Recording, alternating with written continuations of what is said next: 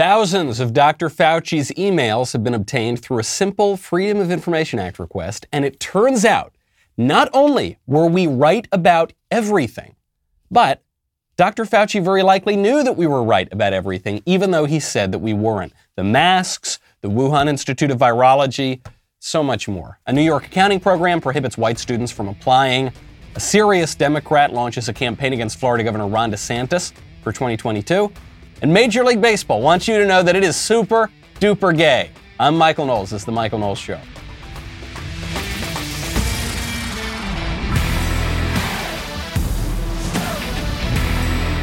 Welcome back to the show. My favorite comment from yesterday is from OSU Formulator with the 4 and the 8. That's a clever and confusing name.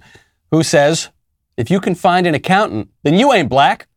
Former Vice President Joe Biden. Rewriting it because he is kind of in the pocket of China. And yes, that accountant line, one of the many offensive comments he's made about black people in his long career, but it won't hurt him at all because of the way racial politics shakes out. That's just the way it is. You got to be prepared for it. And if you want to be prepared, I strongly recommend you check out ReadyWise. Now is a better time than ever to be prepared with long-term nutritional food options. ReadyWise has many options such as emergency meals, freeze-dried fruits and vegetables for convenient on-the-go nutrition, and new adventure meals for hiking, camping, and other outdoor activities. When government resources are strained, it can be days, if not weeks, before fresh food is available. Do not put yourself in a situation where you need food during an emergency. Prepare today. Each meal is a combination of both dehydrated and freeze-dried ingredients. Meals are packed into durable, long-lasting pouches designed to keep food fresh for up to 25 years. Super easy to use. You just need water. The water doesn't even need to be hot, really. It's if the last year and a half hasn't taught you that it's good to be prepared, I don't know what will. This week, my listeners can get 10% off at ReadyWise.com when entering Knowles10 at checkout or by calling 855-453-2945. ReadyWise has a 30-day, no questions asked return policy. There is no risk in taking the initiative to get you and your family prepared today. That is ReadyWise.com. Promo code Knowles10 to get 10% off. You know I hate to say I told you so. I think we're going to have to just rename this show We Were Right About Everything. We were right about everything part 1. We talked about that last week. That was this great deal of evidence that the experts were wrong. A whole slate of new studies. Take them with a grain of salt, but the new studies contradict the old studies, show that the conservatives seem to have been right. Your uneducated rube conservative uncle actually was more correct about this virus than all the geniuses in the lab coats. Well, this new treasure trove of Dr. Fauci's emails is showing that as well. And these emails, it's not as though they were leaked. It's not really from some secret source. It's not as though they were declassified. It was just simple Freedom of Information Act request.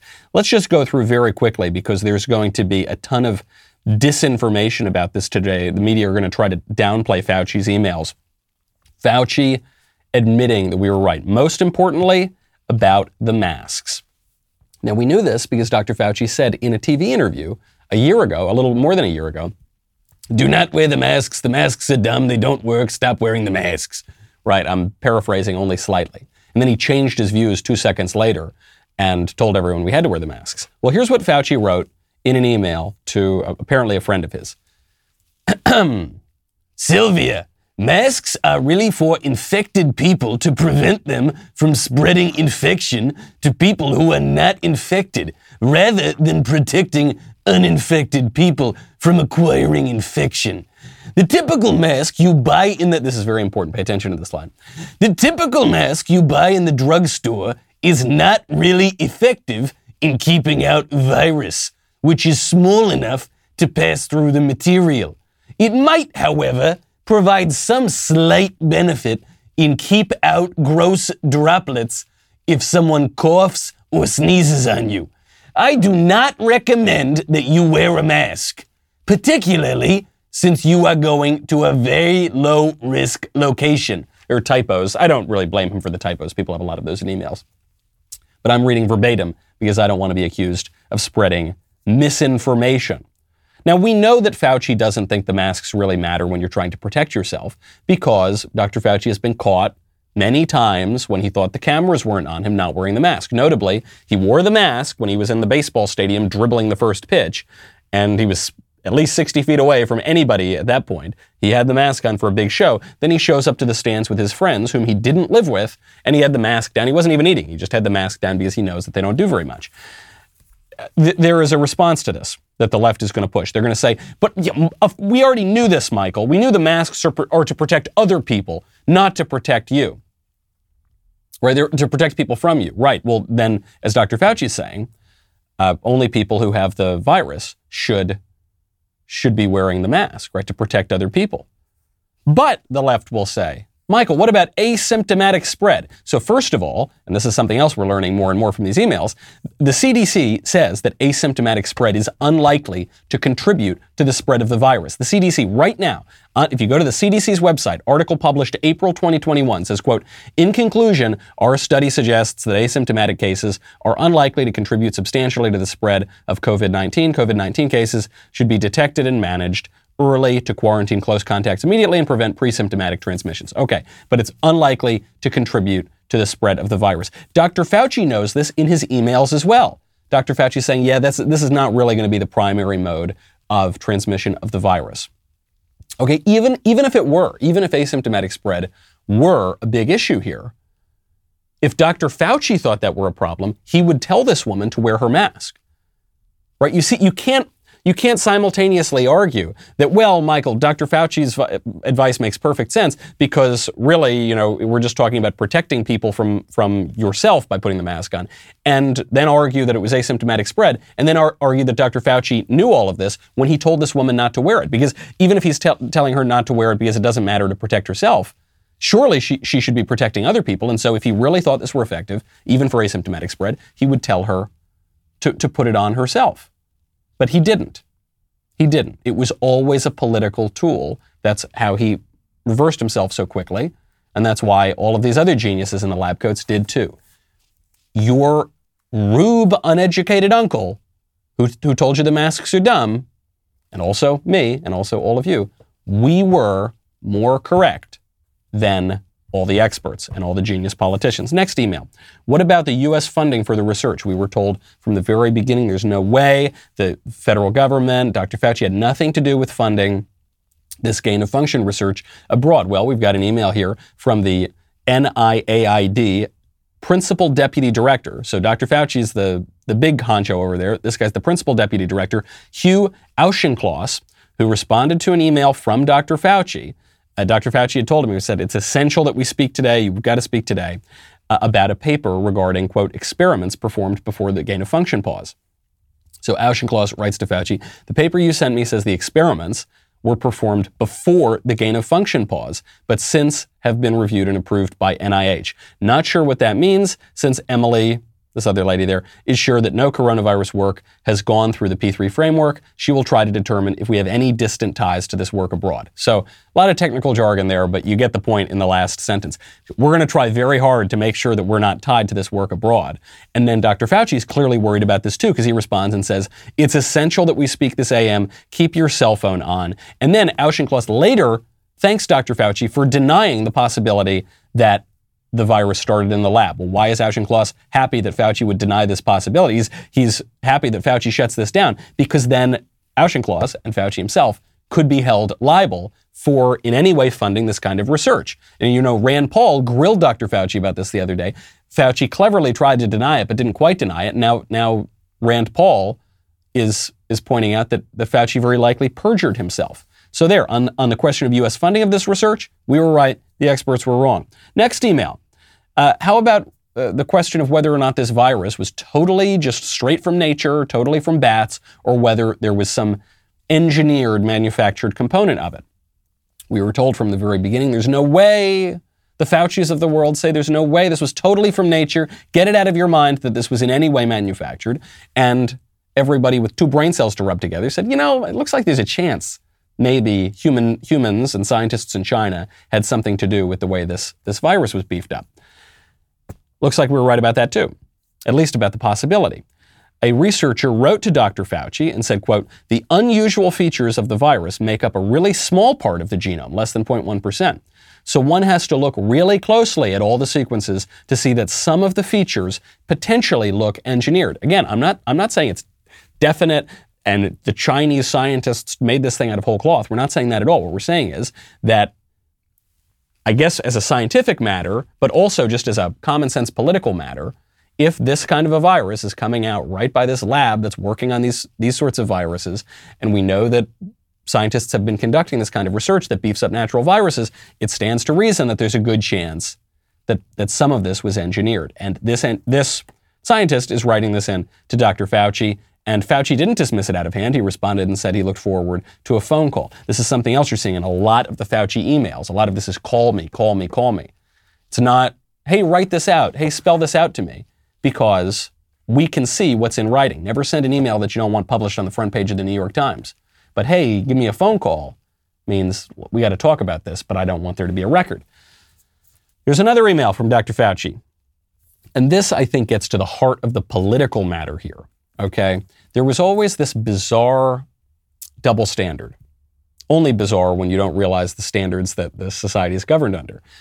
The marijuana dispensary in Los Angeles, that's an essential service. That's got to stay open. The church, not so much. We got to keep that shut down. Why? Does COVID only spreads at churches? It doesn't spread at the marijuana dispensaries? No, it's just that the liberal establishment values marijuana dispensaries, increasingly so, as we'll see later on, and it doesn't value churches. It actually despises churches and wants to keep them shut down. So Dr. Fauci participated in this too. On Thursday, March 5th, he wrote an email to an associate of his. He said, Josh, you should counsel the rabbi to cancel the religious services on, and he gives the date, which has been redacted. So March 5th, 2020, you've got to tell this rabbi, stop holding his religious services. But then 4 days later, he said it was perfectly fine to hold campaign events and even to hold some events on cruise ships. Why is that? The virus doesn't spread at campaign events, but it does at religious services? No. What Fauci is saying in his role as a politician is that we don't need churches open. Frankly, we might as well keep them shut down forever. We don't need synagogues open, but we do need the political, religious rituals of liberalism. And that's the way this goes. From the beginning, my big takeaway from this email is not that Fauci is some super duper evil mastermind. There's a lot of emails here. If you looked at anybody's emails, surely you could find ways to make people look bad. But I'm really trying here not to take things out of context. I'm trying to give him as much of the benefit of the doubt as possible. And what I'm seeing from this email time and time again is that Fauci prioritized political considerations and flacking for his political associates over presenting the scientific facts as clearly as he sees them. And this should stand as no surprise, because Dr. Fauci is not just a scientist. Dr. Fauci is a politician. He works in public health. Public means political. He gets his paycheck from the federal government. Presidents come and go. Dr. Fauci remains. That has been the case from the very beginning, which also, hate to say we told you so, we called it from the top, proven right again. I hate it. I hate being so right, because politically they still have all of the power. By the way, if you want to get back a little bit of your power, certain private areas, I'd recommend you check out Hims. 4hims.com is all about men's wellness. Do you need help with ED, hair loss, or have a cold? Are you interested in mental health or COVID-19 home tests? Hims is here for you. Through Hims, you can get the prescription medication that treats ED. You get the same active ingredient as that expensive little pill, but without the expensive price tag. No embarrassing conversations, no expensive appointments, just answer a few questions online about your medical history, and a provider will confidentially review. If approved, your medication is shipped directly to your door in discreet packaging, and shipping is free. All right, I know sometimes guys don't want to have these conversations. It's a little embarrassing. Hims makes it so easy. Try Hims today by starting out with a free online visit. Go to 4hims.com/Michael, Michael, for your free visit. That is 4hims.com/Michael, FORHIMS.com/Michael. Prescription products are subject to medical provider approval and require an online consultation with a medical provider who will determine if a prescription is appropriate. See website for full details and safety information. Remember that it's 4hims.com/Michael. What the Fauci emails show us is not too much about the science, the capital S trademark over the E. The science changes, it comes and goes, and people who have common sense have been able to know certain things about the coronavirus epidemic and lockdowns before the geniuses in the lab coats would admit it. What we're seeing is that the experts believe that some things are good and some things are bad. And that's not exactly a scientific discovery. That's a political and a moral and a religious stance and consideration and regime. You see this in all sorts of politics. In New York right now, I'll give you an example. There is an accounting program in New York for promising students who want to get better at accounting. So Campus Reform's Ben Zeisloft, who also writes for the Daily Wire, just put this report out about the career opportunities in the accounting profession program. This is sponsored by the New York State Society of CPAs, Certified Public Accountants, and the Moynihan Scholarship Fund. And it is meant for 250 promising high school students. And if you want to apply to that, you can, so long as you're Black or Hispanic or Asian. I think Asians are allowed to apply. Not totally sure. The one thing I do know is if you're white, you're not allowed to apply. This is a program designed to give people a leg up in accounting, but white people are not permitted to apply because we have a system of legal racism in this country. Just like the left says, there is systemic racism, and that systemic racism, the only legal racism in this country, is against white people and to some degree Asian people. And it's most notable in affirmative action, but you see it in places like this as well. Now, this is hosted by a bunch of very prominent institutes and colleges in New York. Ithaca College, Medgar Evers College, Rochester Institute of Technology, RIT, Siena College, St. John's University, SUNY New Paltz, SUNY Oswego. These are state universities too. The University of Buffalo and Westchester Community College, not too far from where I grew up. This is your taxpayer dollars going toward hosting an event that's being done in association with these other institutes that will not permit white people in. Well, why? Because we are now living in a regime that says it's bad to give the same opportunities to white people as there are to Black people and Hispanic people and Asian people. And they'll tell you this if you push them hard enough. They'll say, well, yeah, because Black people have been disadvantaged. Where it gets a little strange, however, is I do see the argument. You say, look, certain people came here on the Mayflower, certain people came here on slave ships. And we recognize that there is a sort of force to history, and because of that, we're trying to right historical wrongs.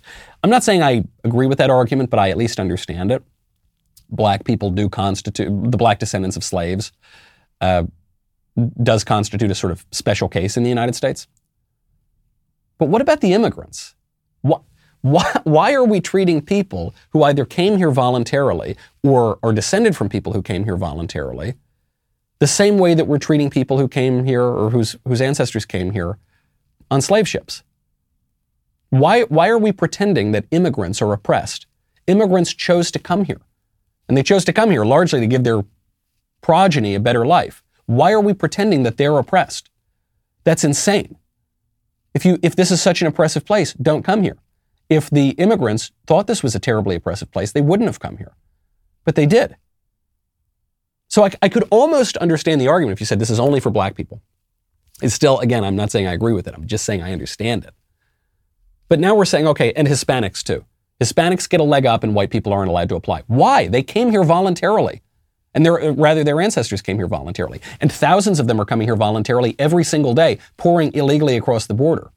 Why are we pretending that America has been so unjust and bigoted toward these people, the people who are begging, pleading to come here and breaking our laws to do it very often?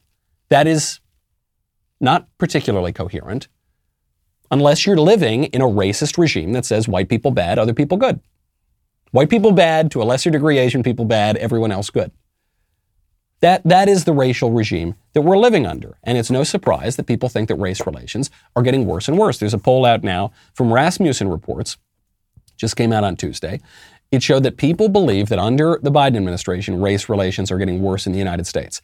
A plurality of people, 39%, say race relations are worse, followed by 28% who believe race relations are better, then another 28% who say that they're about the same, and 5% who remain unsure. As you might not be surprised to hear, it breaks down largely along party lines.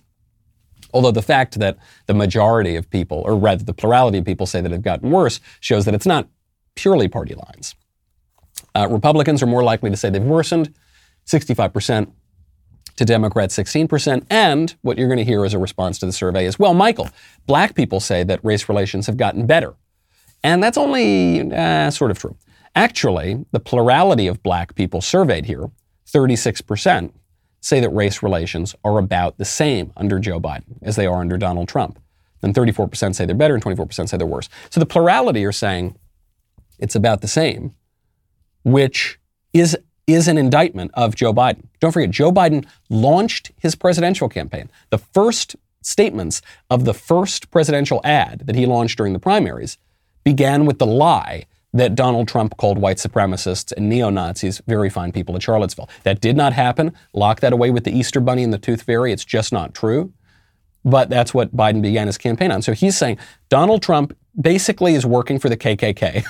Donald Trump is an evil, white supremacist, racist, neo-Nazi president. So if you elect me, things are going to get better. The very fact that the plurality of black respondents to this survey say that they haven't gotten better is an indictment of Joe Biden. He's no worse than that awful neo-Nazi he's no better, rather, than that evil neo-Nazi white supremacist president, Donald Trump, which is, I think, spreading throughout all of our political discourse.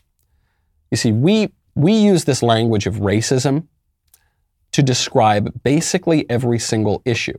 And it's not just the left doing it. The right does it as well. Tucker the other night on his show referred to this new vaccine issue, the idea of the vaccine passports that you're going to have to prove, depending on where you go, that you've been vaccinated. He's referred to this as medical Jim Crow. Take a listen. Pretty much everybody agreed that segregation was the worst thing this country ever did. Forcing certain categories of citizens into separate, lesser accommodations, barring them from public places, treating them like lepers or untouchables, that was completely immoral and wrong. We were told that a lot, and most of us strongly agreed. It was wrong. So imagine our confusion today looking out across the country. The very same people, literally the very same, who just the other day told us that segregation was immoral, are now enforcing segregation. Should we be surprised? Probably not, but we still are. Just this morning, the New York Times informed us that unless you can prove you have taken the injection that the Democratic Party demands you take, you are no longer permitted in bars, comedy clubs, even some dance competitions in the state of New York. You're too dirty to appear in public. You're not welcome near normal people. Medical Jim Crow has come to America. If we still had water fountains, the unvaccinated would have separate ones. Medical Jim Crow has come to America. Oh, Tucker's being raked over the coals for this. He was trending on Twitter. They're saying this is such a ridiculous comparison. Well, maybe it is a ridiculous comparison, but Tucker was smart to make it. I think Tucker was right even to make it, because the only language that we can use in this country anymore to have any sort of moral or ethical discourse is the language of race. We used to possess a broader framework to do that, but that's been narrowed down. I talk about this in my upcoming book, Speechless, Controlling Words, Controlling Minds, available now for pre-order. Thanks to everyone who's pre-ordered, by the way. Pre-orders are through the roof. So if you want to get yours, make sure you order right now. Tucker says, there was a time in this country where we believed that Jim Crow was the worst thing that ever happened in this country. I don't think Jim Crow was the worst thing that ever happened in this country. I think it was bad. I'm not saying it was good. Was Jim Crow, was the system of racial intimidation in this country worse than slavery? I don't think it was worse than slavery. Was it worse than killing 1 million babies a year through abortion? No, I don't think it was worse. It was bad, but there are plenty of bad things.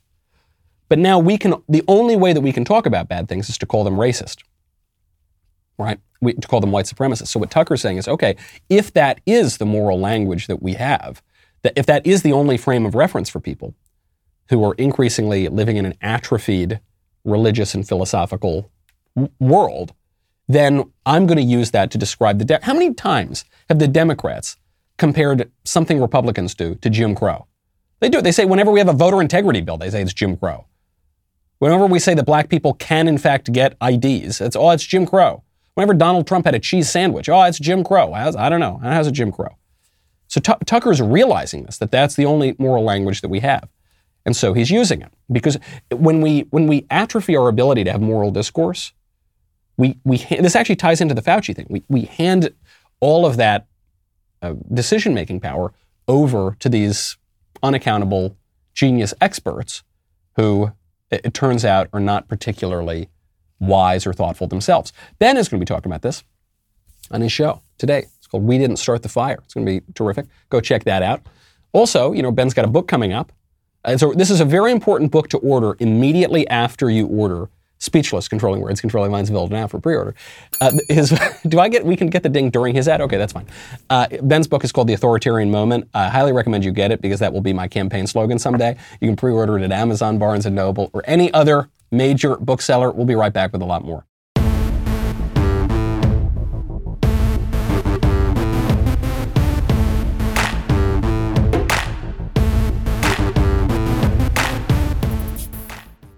Every bad thing that the left, and frankly even to some degree the right, describes in this country has got to be brought back to race, because it's the only thing that we can say is totally bad. You hear everything is either racist or fascist. Joy Behar showed this the other day on The View when she couldn't quite explain why she opposes what the Republicans are up to right now. So she said, well, the thing they're trying to get after, it's not voter integrity, it's not protecting our rule of law, it's not defending 1 million babies a year from being killed through abortion, it's not protecting our Second Amendment rights, it's not protecting our First, it's not this, that. They want fascism. The same people who would keep us from incidents, knowing about incidents like what happened in Tulsa, are the same people who would like to keep us from knowing what happened exactly at the Capitol insurrection on January 6, 2021. I'm looking at you, Mitch McConnell. I'm looking at you and Lindsey Graham and Ted Cruz and Josh Hawley and Marjorie Taylor Greene and all those people. They would like to keep it under wraps. Why is that? You have to ask yourself that question. This is not just an American problem. This type of taking over the country so that the fascists can rule is happening in a lot of places.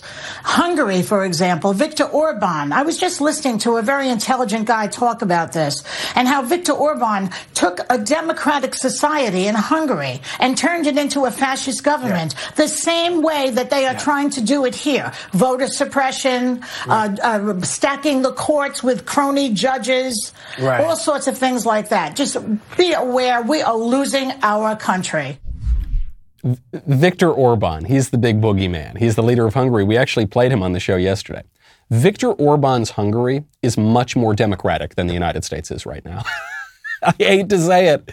It's sad, but it's true. What is Joy Behar? She doesn't make very many specific accusations because she doesn't have them. She said this country, the Republicans are pushing for fascist rule by stacking the court with judges. But they're not. I know the left is trying to redefine this term court packing, but the conservatives have not broken a single law. We're totally following the rule of law in the way that conservatives have appointed judges. The only people who want to change the law are the Democrats through court packing, which is not replacing judges who have retired or died. It's adding more judges to the court, increasing the number of judges. So the thing she's accusing the Republicans of doing, it's only the Democrats who are doing that. Viktor Orban, he's a fascist leader. Because why? Because he was elected by the people. Okay. Because the thing they hate about Orban is that he opposes increasing immigration. He's one of the few Western leaders that actually has the spine to stand up against mass migration. Well, guess what? The majority of Hungarians don't want more immigration. And so he's following their wishes and reducing immigration. The same thing is true in the United States. The majority of Americans, according to multiple surveys, want to drastically reduce immigration. Not just illegal immigration, but legal immigration too. But our leaders refuse to listen to them. Sounds to me like Viktor Orban's Hungary is much more democratic on that very important issue than the United States is under the liberal regime. It's fascist. What does fascist mean? George Orwell famously described fascism as something I don't like.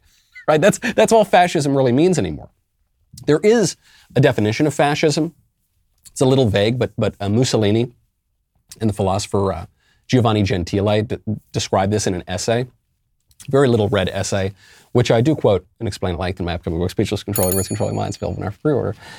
So you can find that definition there, but in common parlance, the only meaning of fascism is something that I don't like. Everything has to be compared to the racism of America or to the sort of vague charges of racism against Mussolini or Adolf Hitler. That's the only way that we can have a moral framework here. Now, speaking And this is a bad thing, by the way. I mean, this is why when you adopt stupid political premises, when you say things like you can't legislate morality, and it's not just the left who says that, it's also the right that has been tricked into adopting that language. When you say that, you are ceding the important sort of discourse that is required for self-government, for Republican politics. When you say things like, you do you, just don't make me pay for it, you're ceding that kind of moral discourse. When you say, we have a firm separation of church and state, something that has never been true anywhere in history, you are you're conceding that kind of language of moral discourse. And so then the only way that you can actually discuss the issues that are involved in politics, right, any kind of law, all of which refer to the moral law, you have to have recourse to these very shallow things. At this point, just talking about racism. Now, speaking of these fascist Republicans, one guy who gets it, and we've been giving him a lot of credit on this show, is Ron DeSantis. He's been doing a really, really great job in Florida. Now he faces a challenge. He's got a challenge from the agricultural commissioner, Nikki Fried, who has announced a run against him. She's the most prominent Democrat right now in the state of Florida. And you think, okay, wait, so Ron DeSantis, best governor in the country, is worried about the agricultural commissioner? No way, except when Ron DeSantis responded to this yesterday, he came out very, very forcefully, as though he views this woman really as something of a threat. You know, Nikki Fried has done nothing in office. She does nothing. All she does is emote on social media, virtue signal to small dollar donors in California and New York. She spent millions of dollars to put her face on every gas pump across this state, purely to boost her own image at your expense as a taxpayer. She's a lockdown lobbyist. She would have had our kids locked out of school the whole year. She would have had this business shuttered for the whole year. They would be out of business if Fried were governor. So she's opposed us at every turn. All the good stuff we've been able to accomplish for Florida, she opposes it. And I've done more, I think, in my first week as governor than she has done in her entire time as agriculture commissioner. All right, coming out very strong against Nikki Fried in a sort of Trumpian way. And we've seen this increasingly from Governor DeSantis, and which I think is a perfectly smart strategy. Donald Trump had and I think continues to have the support of the Republican Party. And so DeSantis is channeling that. But why is he coming out so strongly against her? Who cares? As agricultural commissioner. First of all, it is a somewhat powerful office in Florida. You wouldn't necessarily think it is, but it is. And because that's the one that the Democrats managed to hold on to. And because Ron DeSantis wants to be the president. He wants to be the nominee in 2024. But he knows that he's going to have a very difficult time becoming the nominee in 2024 if he doesn't win re-election in 2022. So Ron DeSantis, before he deals with 2024, is going to have to deal with a serious election. And that could determine his fate. This is why people have said, Michael, the GOP, we've just got to all rally around one candidate right now. And they've thrown out a few names of which candidates we should all rally around. And DeSantis is certainly one of them. I say, look, I think DeSantis is doing a great job. But there's a long time between 2021 and 2024. And we've got to see more from people, and we got to make sure they can go the distance. And so one of the big tests for Ron DeSantis is going to be the 2022 election. And there's a chance that he doesn't get it. You know, Florida is still a swing state. It's Republican, but it could still flip. It's up in the air. And there's this added problem that more and more people are moving to Florida from California and from New York. We did not move to Florida. Ben moved to Florida, right? And the rest of our company moved to Tennessee. And a lot of other people are moving to Texas. That's pretty much, those are the three places that people are going. They're fleeing the coastal cities that have an insane tax burden, an insane regulatory state, and insane lockdown rules. And they're going to Texas, Tennessee, and California. And the fear is that they're going to bring their voting predilections with them. Now, when I came into Tennessee, I met a woman at a store. I was just looking at buying a house, and I flew in from California when we knew the company was going to move. And she said, "You're not from here, are you?" I said, "Oh, no, I'm not." She goes, "You're from California, aren't you?" I said, "Yeah, I am. Sorry to say, I am." She goes, "Well, you better not California my Tennessee." And I pointed at her. I said, "Listen, lady, you don't need to be worried about me. There are people you got to be worried about. But this is the hope." And DeSantis addressed this directly, actually, just a couple of weeks ago. DeSantis said that, yes, there are a lot of people moving in from the coasts, but the kind of people who are moving in are Republicans. So it's interesting with Florida, like the media at the beginning of this said Florida's bad.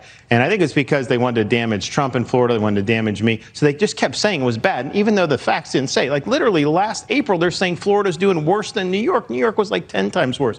And so I think what it did is the people that buy those phony narratives for these media, they probably aren't coming to Florida. But most people see through it. But the people that see through it, they think like us. And so I think a lot of these people are coming. I think they're registering as Republicans overwhelming. And I also have come across a lot of people who, quite frankly, were Democrats. The lockdowns turned them into Republicans because they say, I cannot fathom. People say I was a Democrat because of education, and I'm in California, and they're locking my kids out of school. I come to Florida, they're in school, people are free, people are happy. So I think this whole process has caused some people to reevaluate some of their prior commitments. And if you have a political party that puts the interests of teachers' unions over the interests of kids being able to just access an education at all, that tells you all you need to know about the modern Democrat Party. Well said. So a very good answer here. And yes, this is why they were going after him. This is going to be the question. The move here from people leaving the coasts, is that just a typical everybody's going to flee the regulatory state and the oppressive taxes and all this sort of stuff? Or are you seeing Americans split along party lines? Are you seeing migration that is not being even primarily caused by people's jobs moving or weather or whatever, another dust bowl or something? Or are you seeing migration that is being caused by political views? I sort of hope that's what's going on here. It might be bad for the country in the long run, maybe, though I'm not convinced of that.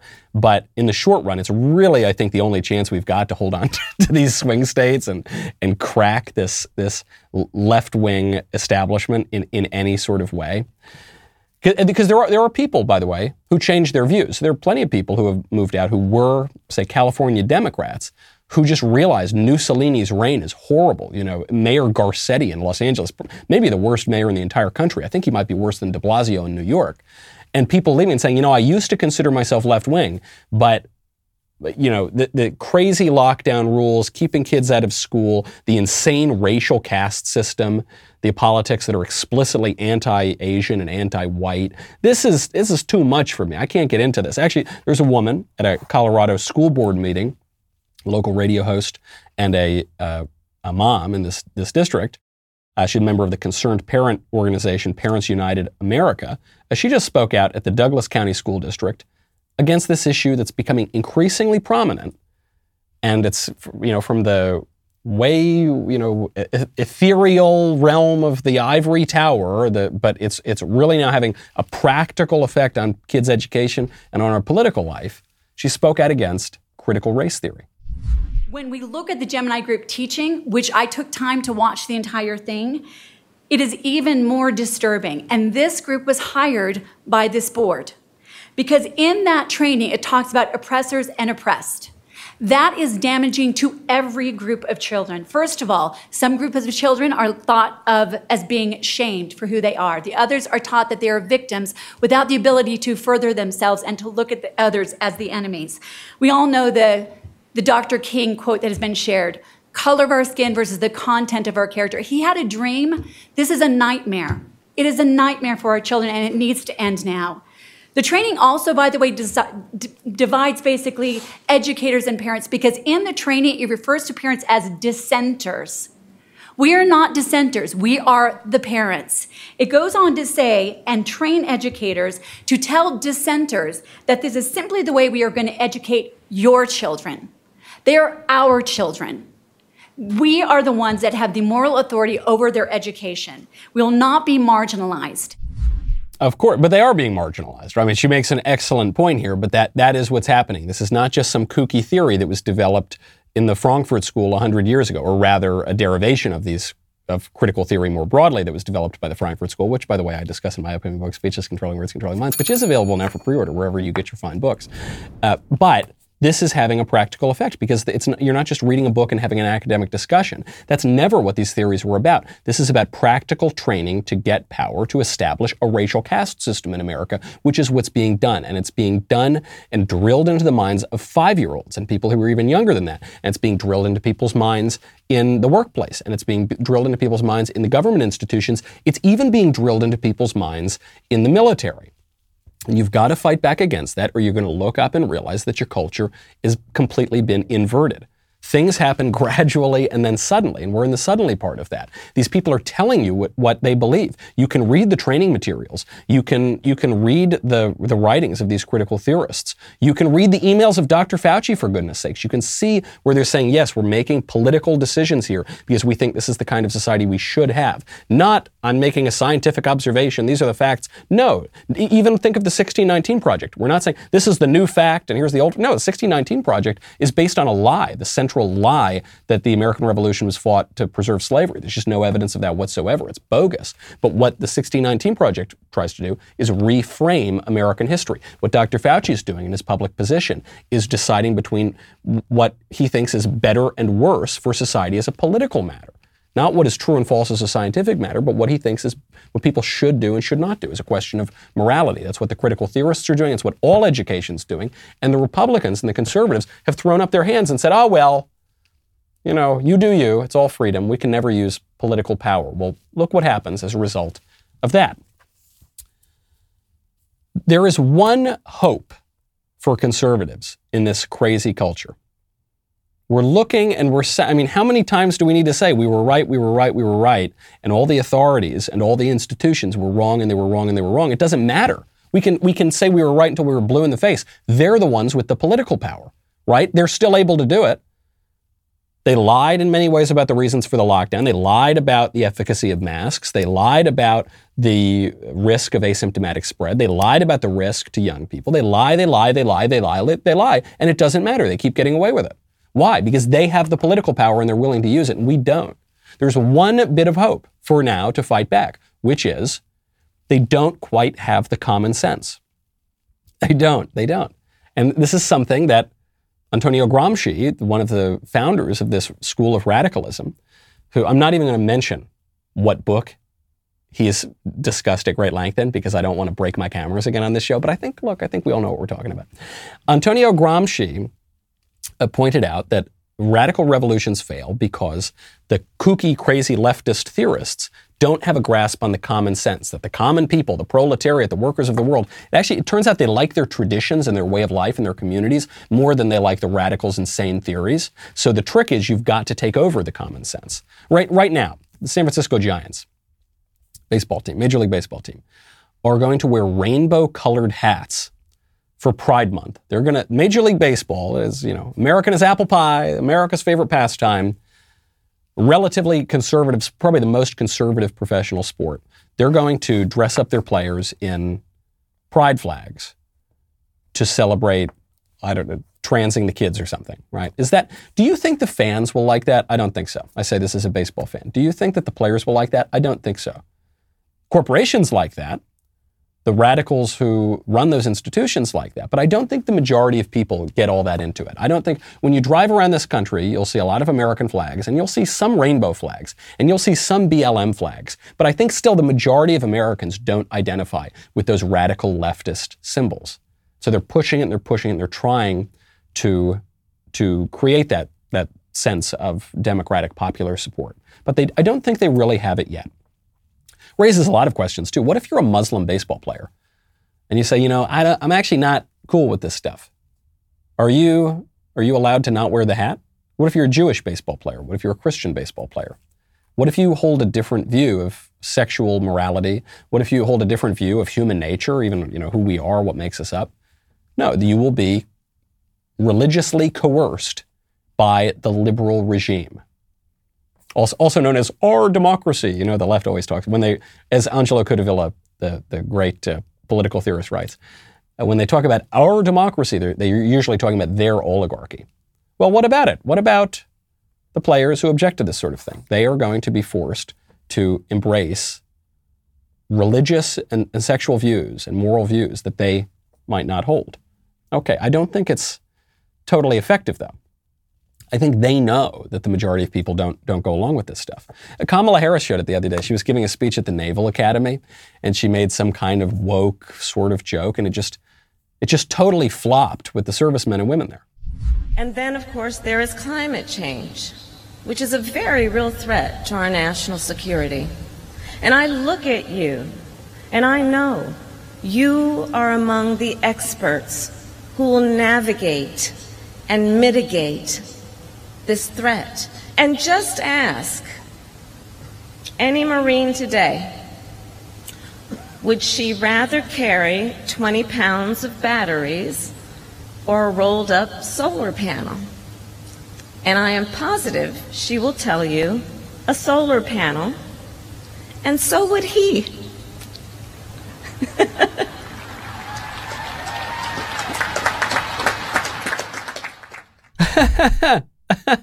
So it's funny, if you looked, I think she was expecting that to be a huge applause line. And then it doesn't happen.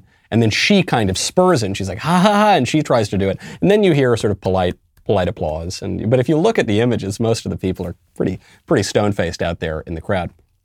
If you ask a Marine what she would like to, oh, you thought I was going to say he, but I said she. Oh yeah, that's right. Yeah, women are much stronger than men physically, right? Yeah, no, that's ha-ha, and so would he. No one really thinks that, right? This is actually why the transgender sports issue is such a big deal right now. Actually, by the way, if men and women really were exactly the same, then certainly the transgender sports issue would not be a problem at all, and that you wouldn't see these men winning all of these races. But we all look at the weightlifter, the strongest female weightlifter in history, who's got giant broad shoulders and a huge Adam's apple and is obviously a dude. We look at the fastest female runners in history who are men. You know, they're obviously men, and maybe they've mutilated their body to some degree, but they're obviously men. And we say, I just can't get past it. Why does this transgender issue take so much of our political discourse right now? I hear a lot of people say, gosh, it's so crazy that smart people have to spend all their time debating whether men are women or women are men. The reason is that this common sense issue, this is a real stumbling block. Because even if people go along with so many other aspects of the liberal establishment, this is one that is just staring them in the face with like big giant muscles, just staring them right in the, maybe a long hair and a wig or something, but giant muscles. And you're saying, no, I can't, you can't go to your average person on the street who doesn't have, a great education in critical theory and radical leftism. You can't go to them and say, hey, that hulking, husky Hank over there, now known as Helen, is exactly the same as any other woman. And have them agree with that. It's just so obviously not true. So you've got, if you want to take over the common sense, if you want to have a real position of political power, you've got to be able to crack even those most basic perceptions about the world. And so that's going to take a lot of the political energy. If it didn't matter, the left wouldn't be investing so much time and energy and money into this matter.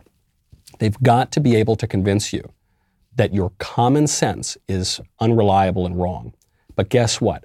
Our common sense about this virus, about these lockdowns, about basically every aspect of it, we're right. We now know it. We've known it for a long time, and the Fauci emails more or less prove it. That is something that you can rely on. Prudence is a conservative virtue, and I think it's much more reliable than all these wacky experts. But once they crack that, once they crack your ability to perceive the world and to use your common sense, then the revolution will be complete. I'm Michael Knowles. This is The Michael Knowles Show. I'll see you tomorrow.